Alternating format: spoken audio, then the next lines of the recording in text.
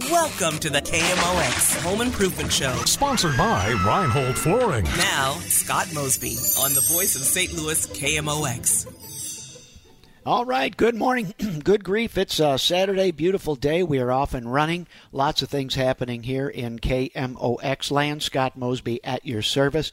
2 full hours today. Stand by. We've got lots to talk about, and it's all related to you, your home, your health, and the security and comfort of the buildings that we reside or use for working in. Phone lines for you. This is a 2-hour call-in show. You call. I do my best to answer or help you find an answer through the network I have or people listening. We have a great number of the KMOX listening family on air right now. Many of us running around the town in search of gifts for the holiday and all the things. The good news is we've got Saturday and Sunday before Christmas Day. The bad news is we're all out doing the same thing. Traffic is just wonderful.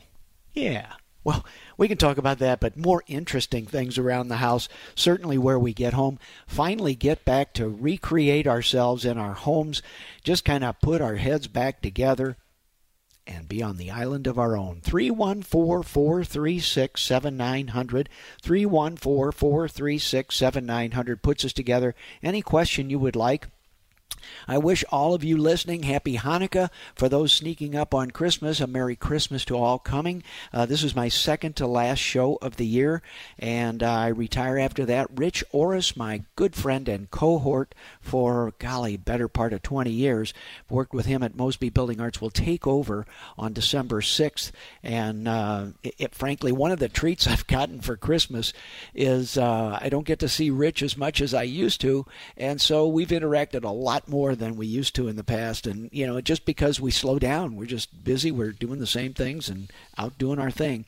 And so it's been a real treat for me to reconnect with Rich Orris, who will replace me on this show on January 6th, and therefore 314-436-7900, 314-436-7900. Stay tuned. We've got a big day here on KMOX. 1 o'clock today, it brings your retirement professionals. 2 o'clock, the standard business of family business. This afternoon on KMOX, we've got a NFL football doubleheader as we go throughout the day. Bengals and Steelers first at 3 o'clock. Following that game, we've got the Bills and the Chargers right here on KMOX. I think holiday season has begun because the football is in motion. 314-436-7900, 314-436-7900. Anything related to your home, bring it on, bring it in. I've been around, better part of half a century in this industry trying to figure it out and straighten it out at times. Both are roles that fall to me. So I travel a good bit trying to learn and keep up with the technology of the manufacturers, best practice seminars, things like that, groups that we talk about how to get better, what we're seeing in the products, how we put them together, how that changes the training of our people at Mosby Building Arts and their companies around. So, visited Syracuse, New York a couple of months ago for one of our good friends, and that was very interesting. McClurg and Associates is who was hosted our last meeting. I've been part of this group through the National Association of Home Builders since 1997, I want to say. I've been on KMOX since 1995, and we all kind of grew up together. 314-436-7900, 314-436-7900. Let's go right to my phone lines here and talk to my friend Patty. Patty, good morning. Welcome to KMOX. How can I help? Good morning. Good morning. Yes, I have a question. I called into your company. Mm-hmm. And I have repairs that need to be done on the exterior of my home, and I discussed with them what it was specifically, and they asked me if this was related with insurance. Mm-hmm. And I said, yes, one of the claims is related with an insurance company. And they said, well, we don't get involved with that type of situation. And I wanted to understand what the reasoning is behind that. Of course, we would assume that all companies are going to do repairs on a home regardless. If it's insurance related, that's why we purchase insurance for liability. So that's my question today. Well, hold your breath. Here we go. It's we've tried for better part of half of the 75 years we've been around, or 77 years we've been around, to figure out insurance. The insurance industry is a large organization, and they require that we purchase and quote on a software called Xactimate, because it fits in with their insurance computer system. So they have their whole process is built around companies that use Xactimate.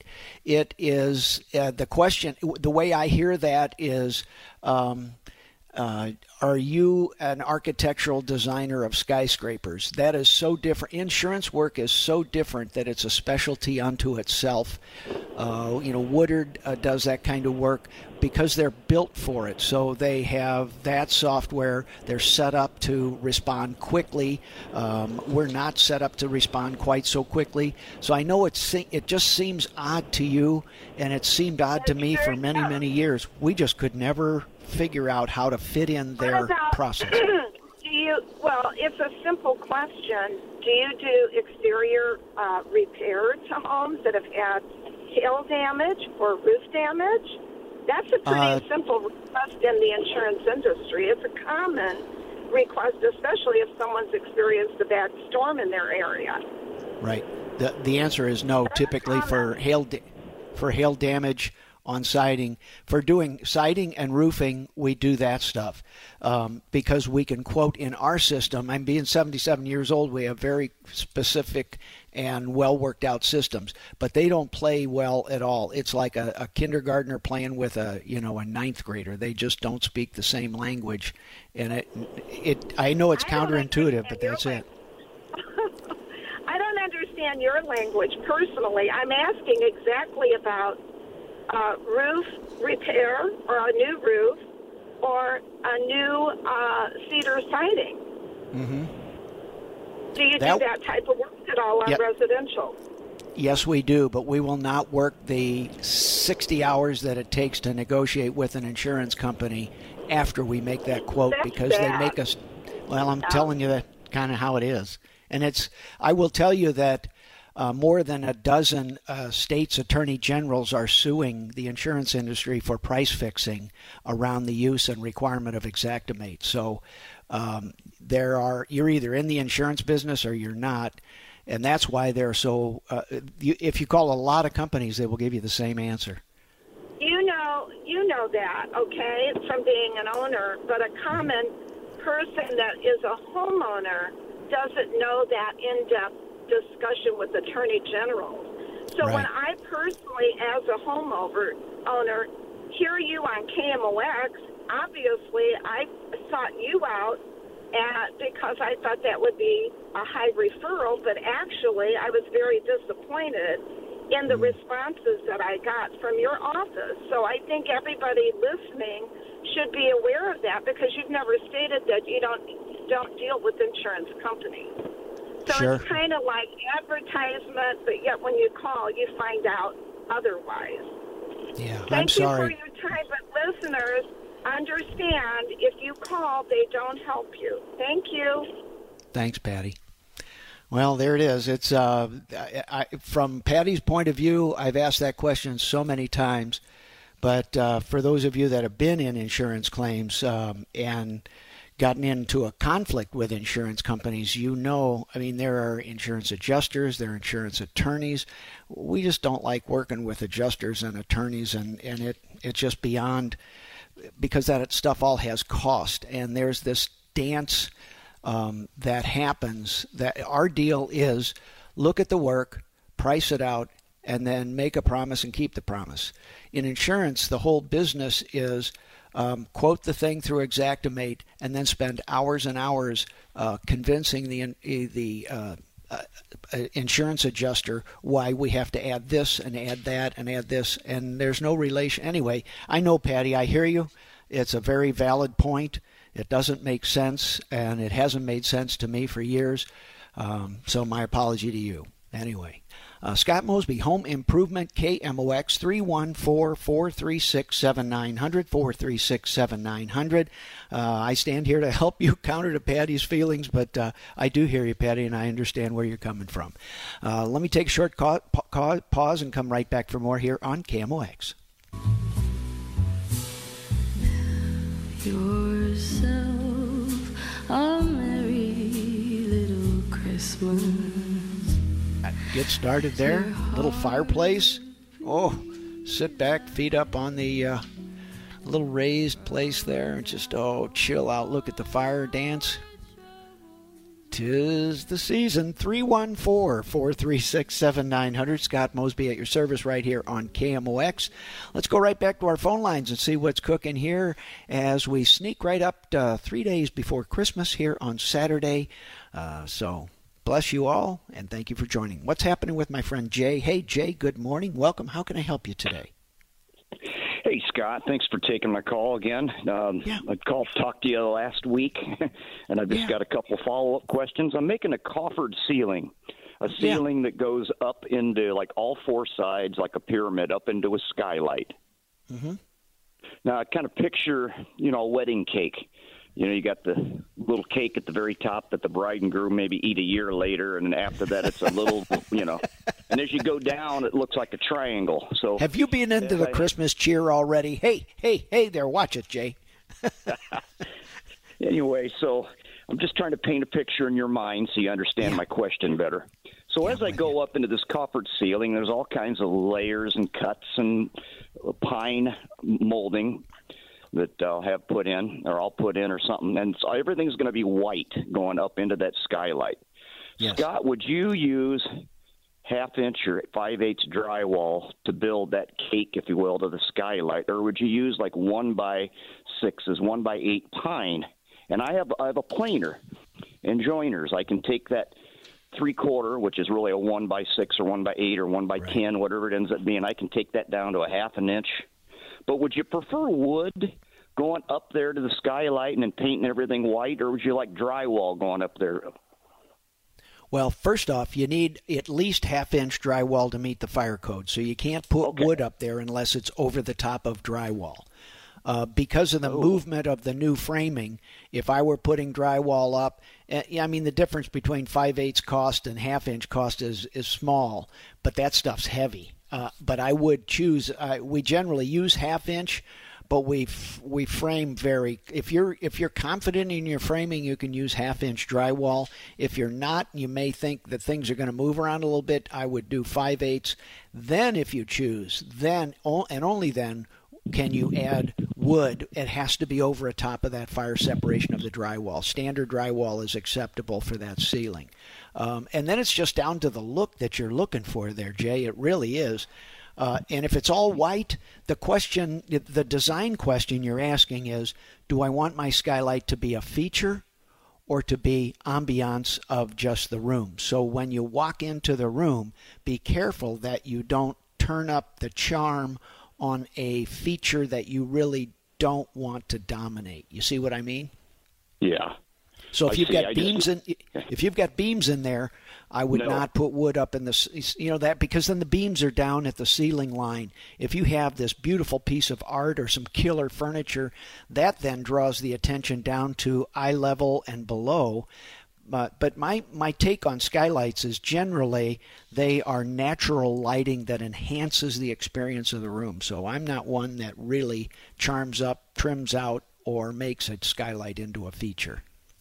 Okay, well, mine will be more of a feature. And by the way, those horizontal rafters, those are going to be removed because I went up to Shapiro's today and bought steel 1/4 inch, 3/16 inch steel plate that's going to go up into the peaks. And I'm going to screw into there, and then I'm going to take all that horizontal board out so the ceiling doesn't collapse. So I'm going to have an very open look. Wow. Has an engineer looked at this? No. Be careful because the trusses or your standard roof framing, your top rafters slope down on one side and the other. The horizontal part that you're pulling out is a thrust. So the role of that, number one, is to keep those two bottom tails of those rafters from plunging out wide. So it's the bottom chord of your triangle. Generally, on a manufactured, highly engineered wood truss, they will only go up 1/3 of the depth of that. So basically, if you've got a total 6-inch rise on your rafters from ceiling line to peak, generally your maximum, the horizontal bottom chord of that triangle would be 4 feet down from the top. If you're going all the way up to the top, you're into some serious structure. And we would at Mosby make sure that this goes out to a civil engineer that reviews and designs this. And it's a pain because some of the things required to hold that kind of structure up are really involved. And I like your use of steel, but make sure you get some review on this because as good as we are at Mosby, we need to have somebody check our math.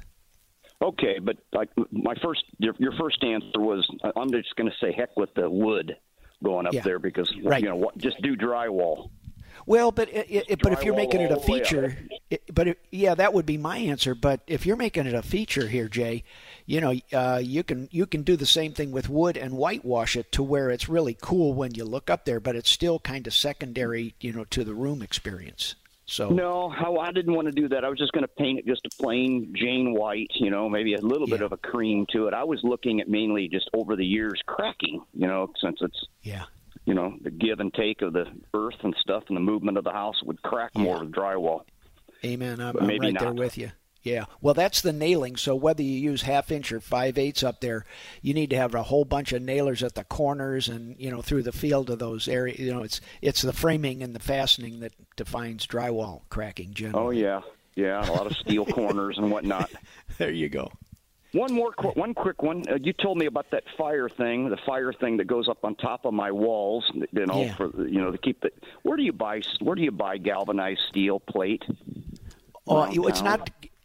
Generally, I just go to a home center, a Lowe's, a Home Depot, and they have 6-inch round galvanized steel ductwork. That's it comes out flat. They coil it up, so you can get it either in flat sheets or you can get it at the hardware store. It's available in ductwork fashion. You just kind of flatten it out and do what you're doing. Or keep in mind again, it's a 2x4, a 2-inch thick or 1/2 inch drywall. But if you're going to lay rafters on it or ceiling joists on it, the drywall gets bumped out there. That's why. Yeah. Okay. And then on the walls, I want to go with 5/8. If you have a choice between drywall, you go 5/8, right? On new walls. Yeah. Yeah. I mean, why not? The only downside is it's heavy as the dickens. I know. One last question. When you lay drywall, do you lay it lengthwise going across horizontal or do you go up? Over wood framing, typically horizontal. Just like your floor plywood. If you're floor joists, your plywood would always go across the structural members. Then the only difference with that is when you're using steel stud framing in commercial buildings, they put their drywall up vertically. The problem is when the tapers residentially, if you're taping a 4-foot high seam off the floor, you're just walking around the wall, and it's real easy to get to. And if you're going from 9 feet or 10 feet up down to the floor, it's that's hard to tape one piece. So horizontally, stacked like you would lay up brick. Okay. Thank you very much. All right, Jay. Good luck there, my friend. Retirement. It's always great talking to you. Thanks, Scott. All right. Thanks, Jay. Take care, brother. Home Improvement, Scott Mosby, KMOX. We're off and running. First question on insurance work. The second work on coffered ceilings and skylights. For those of you that don't know what a coffered ceiling is, surely you do, but typically you might have where the angle, it's like a vaulted ceiling, but instead of it going up to a point, it flattens out at the top. So you might have 8-foot high walls, then you have a slope going up an extra 2 feet at a 45 or 30 degree angle, and then it winds up flat again. And what Jay's doing is, as it goes up to that flat piece, it's going up to and defining, framing the opening of a skylight, maybe a 4x4 foot skylight, I would imagine, in what he's describing there. But it comes from coffer, or and sometimes we used to call it coffin, where the wall, came up and then it angled kind of like the lid of a coffin. So anyway, but it's properly pronounced coffered ceiling. 314-436-7900, 314-436-7900. Recently had my garage floor sealed. Boy, that's an experience. Talk about great big grinding equipment. I know a good bit about high performance coatings. Have performed a few bit in my career, and my gosh, to see the type of equipment. I mean, this thing looked like a floor buffer. It was about 2.5 feet in diameter and about 3 feet tall, and it was a big grinding machine that ground off every top surface down to the bare concrete, and that's where they started. 314-436-7900. Let's go talk to my friend Jim. Hey, Jim, Scott Mosby, good morning. Welcome to KMOX. How can I help? Hi, how are you today? Fantabulous, my friend. How about yourself? Well, I'll tell you what I did. Okay. Last summer, I ran a 220 line into my attached garage here and put a commercial heater in it. Uh-huh. And, my utility bills on rural electric here went up about $40 a month because I left this heater running in the garage, kind of down close to low. Yeah. But guy told me, he said, well, you want to leave it set at a constant temperature and not turn it off when you leave for a couple weeks at a time. And he said that keeps the walls warm and everything else, and it costs more to put it back up to where it's, back up to 65 degrees where you want it. What do you think about that? Oh, I agree. There is a range. For example, and this is the debate amongst heating and cooling guys on setback thermostats. So if you're setting back the thermostat, you basically set it back half of the time you're gone. So if you're going to leave the house for 8 hours in a day or 10 hours, the maximum amount that you can set it back is 4 degrees. Well, I advocate it's more like 2 degrees. So you want to adjust because it does. So you stop heating it, you save the money. All that stack of building materials called a house now gets really cold, so that then, and that's where your setback thermostat, if you're going to get home at 6, you better turn that furnace on at 4, and it's going to run probably most of the time from 4 to 6, trying to catch up to heat that stack of building materials plus the air. So what he's telling you is true. When you're gone for 2 weeks, however, on mine, I have a very different. If you're going to be a snowbird or go for 2 weeks in the winter, I would dial that thing back. And I typically might dial it back. Well, you might be running it at the right temperature anyway, but you can shut it off for that 2 weeks and then come back. The problem is it's going to take you the better part of a day for it to warm back up when your car comes home. You follow? Yeah. Yeah, it's really just you're heating a thermal mass, which is the building materials. Very quickly, the air inside your garage will hit 70 degrees or 45 degrees or whatever you're setting it for. So the air responds instantly. The stack of building materials keeps absorbing that heat for days and days and days until the drywall and the surface and the framing behind it and the concrete floor warms up. Well, that's a whole bunch of mass, and that's a lot of BTUs necessary to heat the thermal sink called your building materials. And to keep it warm at that level all the time would cost you quite a bit more than just turning it off for a couple of weeks. Well, if you're going for a day or two, I wouldn't set it back. But if you're going for a couple of weeks, I typically shut the whole thing down. I mean, I had a lake house years ago, and I would leave it at 55 degrees, but about a day before I came, I'd have it gradually go back up to 70 because even though when I get there and turn it to 70, those floors were cold, the countertops were cold, the windows were cold, the doorknobs were, the whole thing. So, but for 2 weeks, I would shut it down. I'd shut it back. I typically ran it back to 58 degrees in the winter. Yeah, okay, because that's kind of where I'm at with the inside of the house too. Because I just set the thermostat down to 50, and then open the cupboard doors around the sinks and everything else so that goes around through there, but I haven't had any problem. Yeah. Well, you won't have problems until we get down to like 6 degrees Fahrenheit and 0. And when it gets down to those negative degrees overnight, and when I knew that happened, I'd heat the house up to normal 70 degrees when it got that cold, trying to get the heat to those pipes and those walls. So it's kind of counterintuitive, but I was trying to save the copper plumbing more so than save a few bucks heating and cooling. Right. We've had unbelievable winters, Central Illinois. I mean, 10 years ago, I was able to walk all the way across this lake and I had 26 inches of ice, built up in it, Yeah. Wow. But everything's changed. I mean, they even sent me a thing about my roof. My roof's now 15 years old, and the insurance company said, we're only going to pay you this amount of money on the roof now if it got destroyed by, hail or wind or whatever, because I guess the roof's that old now. So, you were talking earlier about insurance, they write the rules. Yeah. Yeah. I mean, they've been doing it for a long time, and they're pretty good at it. So, a bloke like me doesn't stand a chance, Yeah, exactly. I heard your argument before, and you did a real good job about that.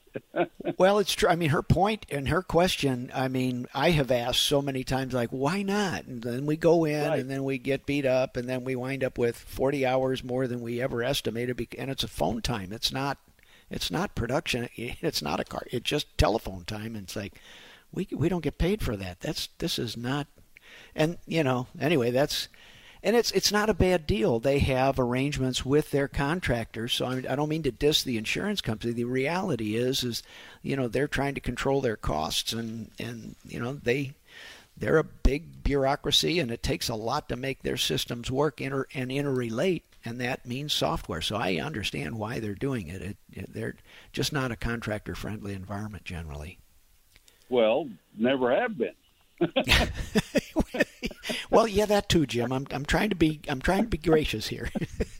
I know, but I was a commercial underwriter for an insurance company. I can tell you what you're saying is exactly 100% true. Yeah. Well, it didn't help Patty out much. She still feels like, we didn't show up for her, and I get it. Yeah, I get it too, but that's not true. I love listening to your show. I told people, I said, well, I learned so much just to listen to you. I said, I used to cover my compressor up, and then I heard one day you don't want to do that because it, rust out the centers and the wiring. And, I really appreciate your show. I've been listening to you a long time. I used to work down in St. Louis with the Cardinals and KMOX back in the 70s. So I've been a radio guy all my life. So. Well, Jim, thanks for the call, and got holiday blessings to you all around. Yeah, you too. You and well, but love your show. Thanks, Jim. Take care.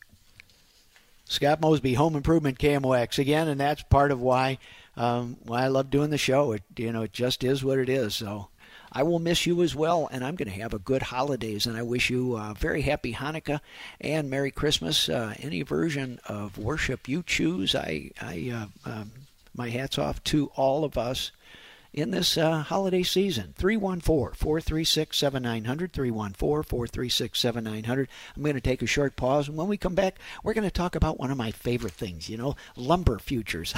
I know, I'm going to foist this on you yet once again. I'll be back for more right after this. Bells will be ringing this sad, sad noon. Oh, yeah, there we go. Christmas. Phone lines open for you celebrating the holiday cheer. 314-436-7900, 314-436-7900. Coming up 1 o'clock, and this is an hour from now. We've got news, weather, and sports coming up, then another hour of the KMOX Home Improvement Show. Then we go 1 o'clock, your retirement professionals, 2 p.m., business of family business, and 3 p.m., NFL football most of the afternoon right here on KMOX. 314-436-7900, 436-7900. Folks, it's still Stuff the Truck time when you're out there running around. My cohorts and us we at Mosby Building Arts are doing Stuff the Truck to benefit churches on the streets for the homeless brethren that are out there. It could be us. Different turn of events. It could be us. So anyway, you can bring clothing for men and women, toiletries, food, miscellaneous like hand warmers, bus tickets, tote bags, sleeping bags, blankets. Just if you live outside, it gets cold. And drop those by either the Mosby main office, 645 Leffingwell Avenue. We're right there by the Big Bend exit on Highway 44. Right next door, frankly, to Puzzle Warehouse. And then our design studio in Kirkwood is right across the street from the Kirkwood train station.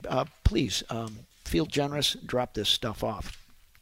As promised, phone calls, 314-436-7900. I'm going to get into the lumber futures a little bit. Had a little bit of an uptick, not too much, but still lumber futures are, somewhere 545, 550, something like that, which is up from the 535. So, and this is still for January and now some of the February deliveries. The point is that lumber yards, builders, the whole construction industry does their buying because the forestry industry has a season, when they cut the trees, when they can get the permits, when they can. When you're up north and you're in Canada and the whole place is covered with snow, it's tough to get some of those trees out, and then the permits and such for controlling how the environment is affected by that forestry thing. Anyway, long and the short of it, the lumber yards, home centers, they're buying lumber for delivery in about 4 months. So the decision that they're making today, they're basically for delivery in March. They would look at the delivery in March and say, well, in March we'd have to pay this price, or we buy it now. So they decide whether they buy today, which is really off-season, the slower season, because it's wintertime. Building is slower now, less house framing, less consumption of that material. So anyway, they typically do their buying now in December, January, when prices tend to be lower. They take delivery, takes usually about a month, 5 weeks, 6 weeks, because all this stuff comes in. It floats in big log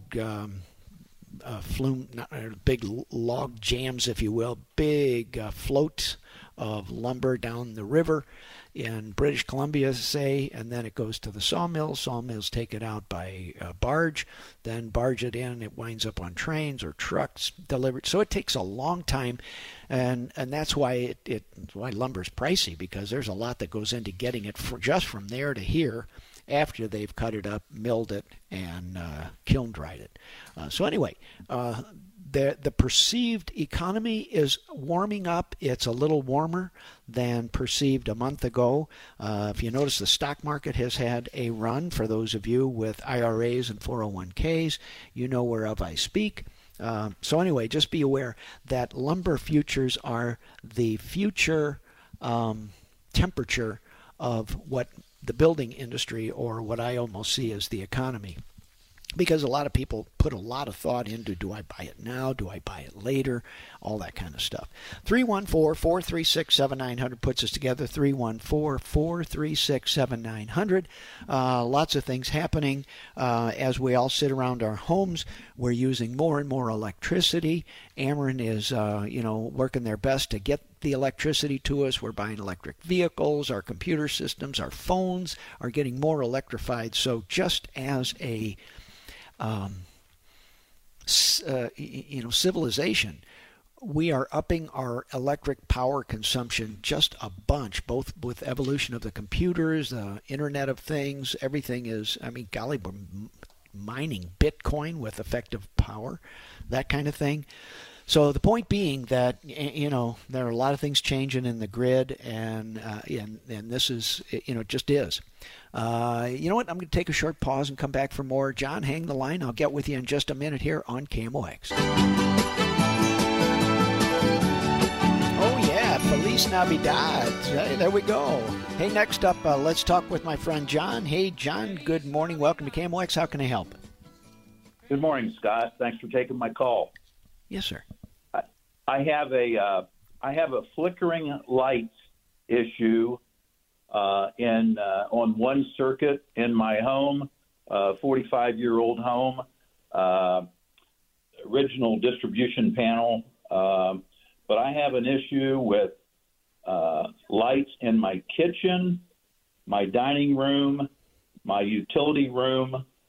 They are all on the same circuit, but occasionally, and more recently, it's fairly often, they start flickering. And any of those on that circuit will flicker. I've had an electrician out once to check everything, checked all the connections, and even had Ameren out to check the power coming into the house. But it is only on one circuit. So I'm looking for possible things I can do or what I should do to resolve this issue. Wow. First thing, in a 45-year-old house, how old is your breaker? How old is your electric panel? The electric panel is the original. And it's essentially a two-column panel. The house is approximately 2,500 square foot, two-story. The breaker, that particular breaker, has been changed. Okay. We had remodeling done about 8 years ago. I do have overhead LED can lights in the kitchen, pendant lights over an island that have been changed to LED bulbs. Almost all the bulbs in the fixtures have been converted to LEDs, but I do have 3 dimmers as well. There you are. That's it.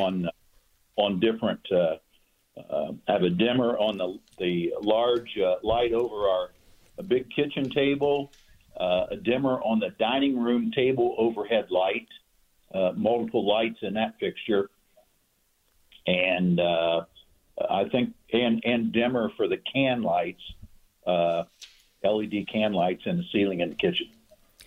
That's your problem, right there. Oh, okay. How to fix it? Now we're into the PhD level, which is well beyond me. But effectively, what you've got is 2 computers trying to get along with each other, probably not made by even the same manufacturer. So your light bulbs have little diodes in them, light-emitting diodes, so they're a piece of electronics. And the issue is with your incandescent bulbs, they use so much electricity that you had the same dimming maybe from the circuit, but likely from the dimmer itself, you just never saw it. Well, when you stick another dimmer on there, and if you read your instructions when you buy these silly LED bulbs and the dimmer supplier as well, oftentimes the bulb manufacturer will say, these are the only dimmers that work with this bulb. Oh, okay. And it's usually not the ones you want to buy. It's like, well, that's not, I want control. I want it to look good. I want it to operate like this. My wife wants to know how to use the thing and, all that. But I promise you it is in the playing well together in the sandbox between those dimmers and those LEDs. And I frankly have some in my house. And I've got some strip under cabinet lights that I love the Lutron dimmers.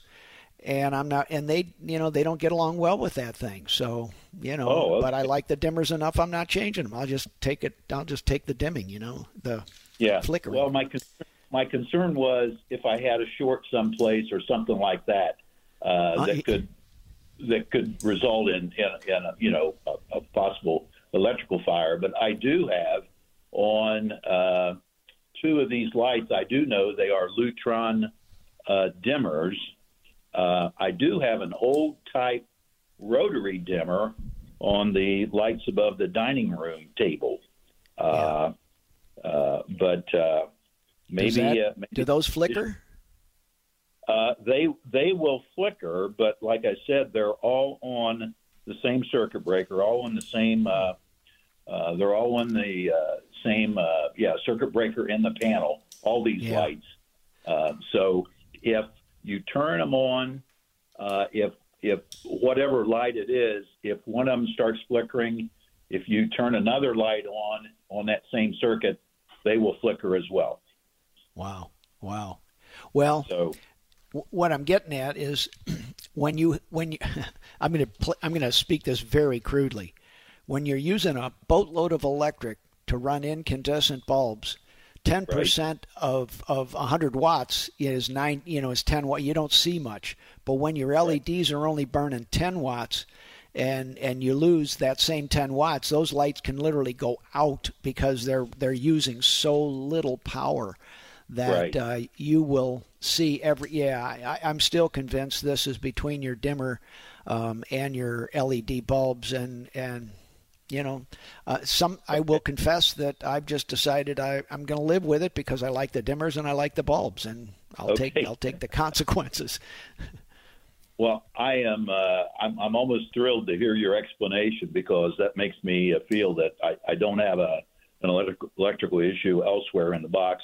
I did have one company I called, electrical contractor, that said, well, you may need to change out your box. And when I asked, well, how much does that cost? And then they said probably north of $2,000. And I said, well, let me see if I can find another solution quickly. So, I have to go here. Thank you. Thank you, All right, Scott. Take care. Bye now. Home Improvement. Scott Mosby, KMOX.